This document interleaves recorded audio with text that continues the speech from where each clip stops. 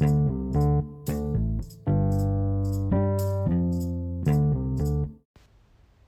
we finally get the dream. We get to hear what it is. And it's like a commentary on human history, or on the history of Babylon. And not just the history, but the future of Babylon.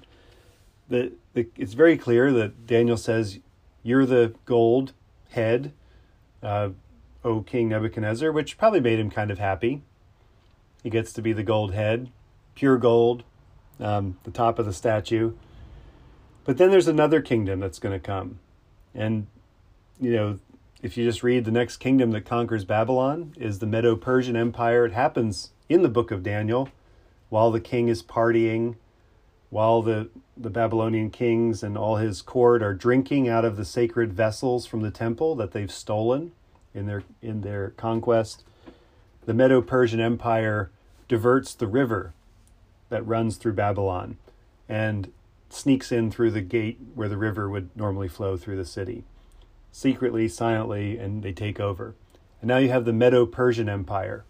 And it's under this empire that the people of God are restored to the land of Israel. Cyrus, the king of the Medo-Persian Empire, is the king that sends Zerubbabel back and Ezra back and others from Babylon back to the land that they had been exiled from. So some good things happen. And that's silver, right? Medo-Persia, silver. And then you have bronze. You can see the metals getting less and less valuable as you go down. Bronze is I believe, a mixture of tin and copper. That's how you make bronze. There's the Bronze Age in archaeology and in history, where people made weapons out of bronze. It was a little stronger than other materials. But you have bronze. It's a good material. Many people, again, Daniel doesn't say who these people are, but many have seen the Alexander the Great, his conquests of all of the world. By age 32, he has conquered all the way to India, into Afghanistan. There's still descendants of his Greek colonies living there in Afghanistan. He conquered the known world. Of course, he was a rich kid. He inherited his kingdom from Philip of Macedon, his father, who died suddenly and early.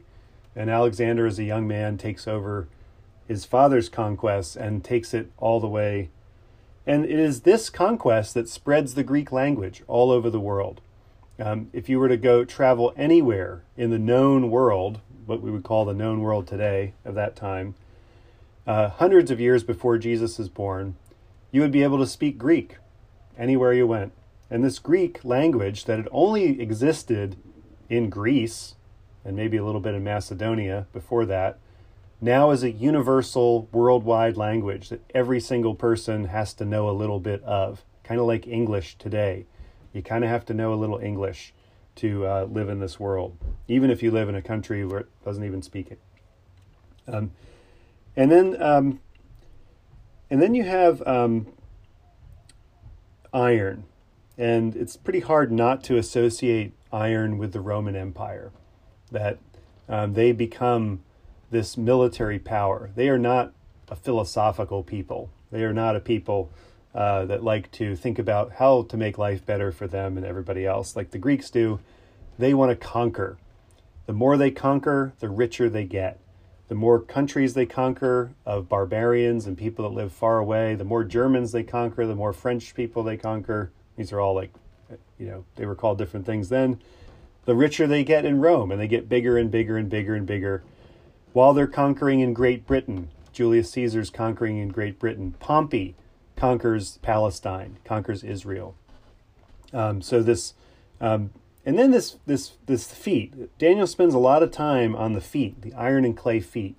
And it's really hard to know exactly who the iron and clay feet might be. Some interpret this as the Ptolemaic and Seleucid dynasties that come out of Alexander's conquest and sort of fight for the land of Israel back and forth. The Seleucids are up in Syria, and the Ptolemies are in Egypt. The most famous Ptolemy leader of Egypt is Cleopatra.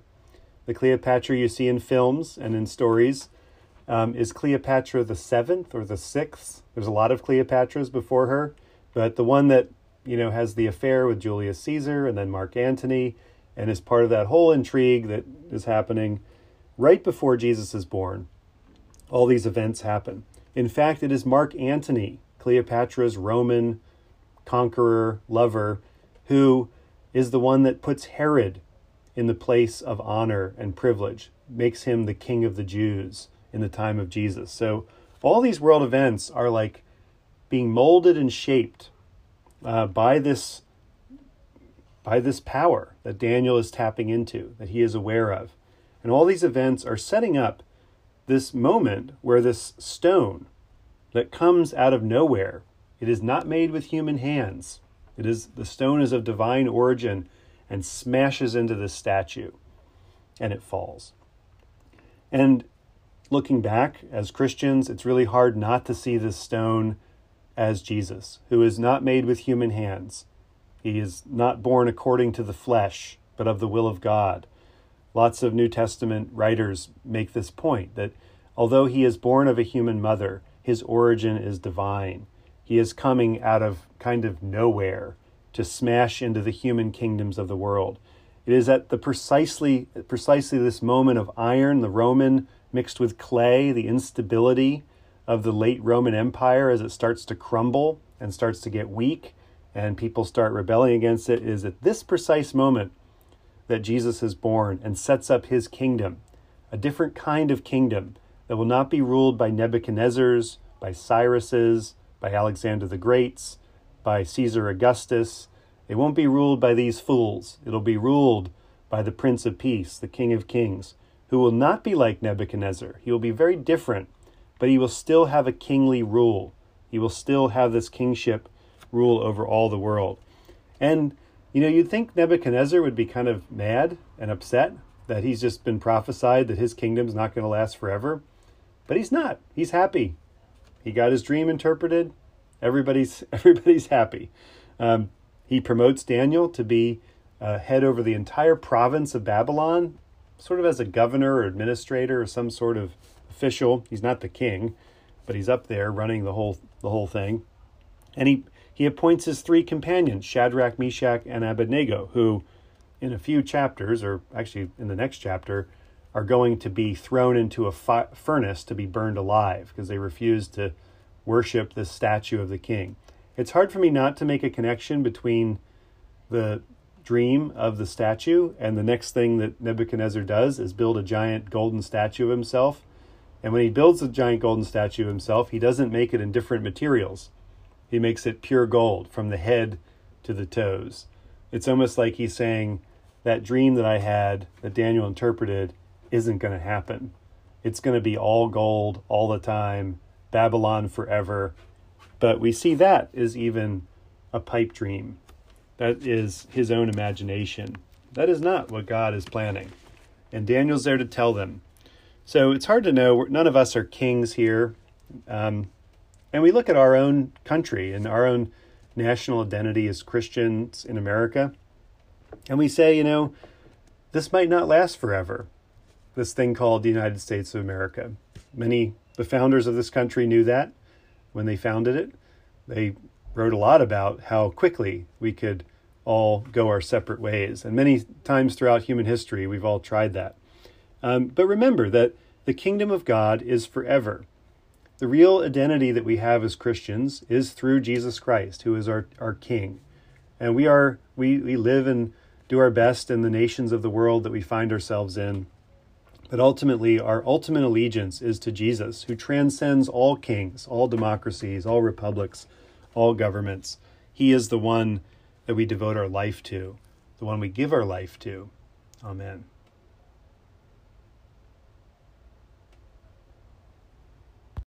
I will sing to the Lord, for he is lofty and uplifted. The horse and its rider has he hurled into the sea. The Lord is my strength and my refuge. The Lord has become my Savior. This is my God, and I will praise him, the God of my people, and I will exalt him. The Lord is a mighty warrior. Yahweh is his name. The chariots of Pharaoh and his army has he hurled into the sea. The finest of those who bear armor have been drowned in the Red Sea. The fathomless deep has overwhelmed them. They sank into the depths like a stone. Your right hand, O Lord, is glorious in might. Your right hand, O Lord, has overthrown the enemy. Who can be compared with you, O Lord, among the gods? Who is like you, glorious in holiness, awesome in renown, and worker of wonders? You stretch forth your right hand. The earth swallowed them up. With your constant love you led the people you redeemed. With your might you brought them in safety to your holy dwelling. You will bring them in and plant them on the mount of your possession, the resting place you have made for yourself, O Lord, the sanctuary, O Lord, that your hand has established. The Lord shall reign forever and ever. Glory to the Father, and to the Son, and to the Holy Spirit, as it was in the beginning, is now, and will be forever. Amen.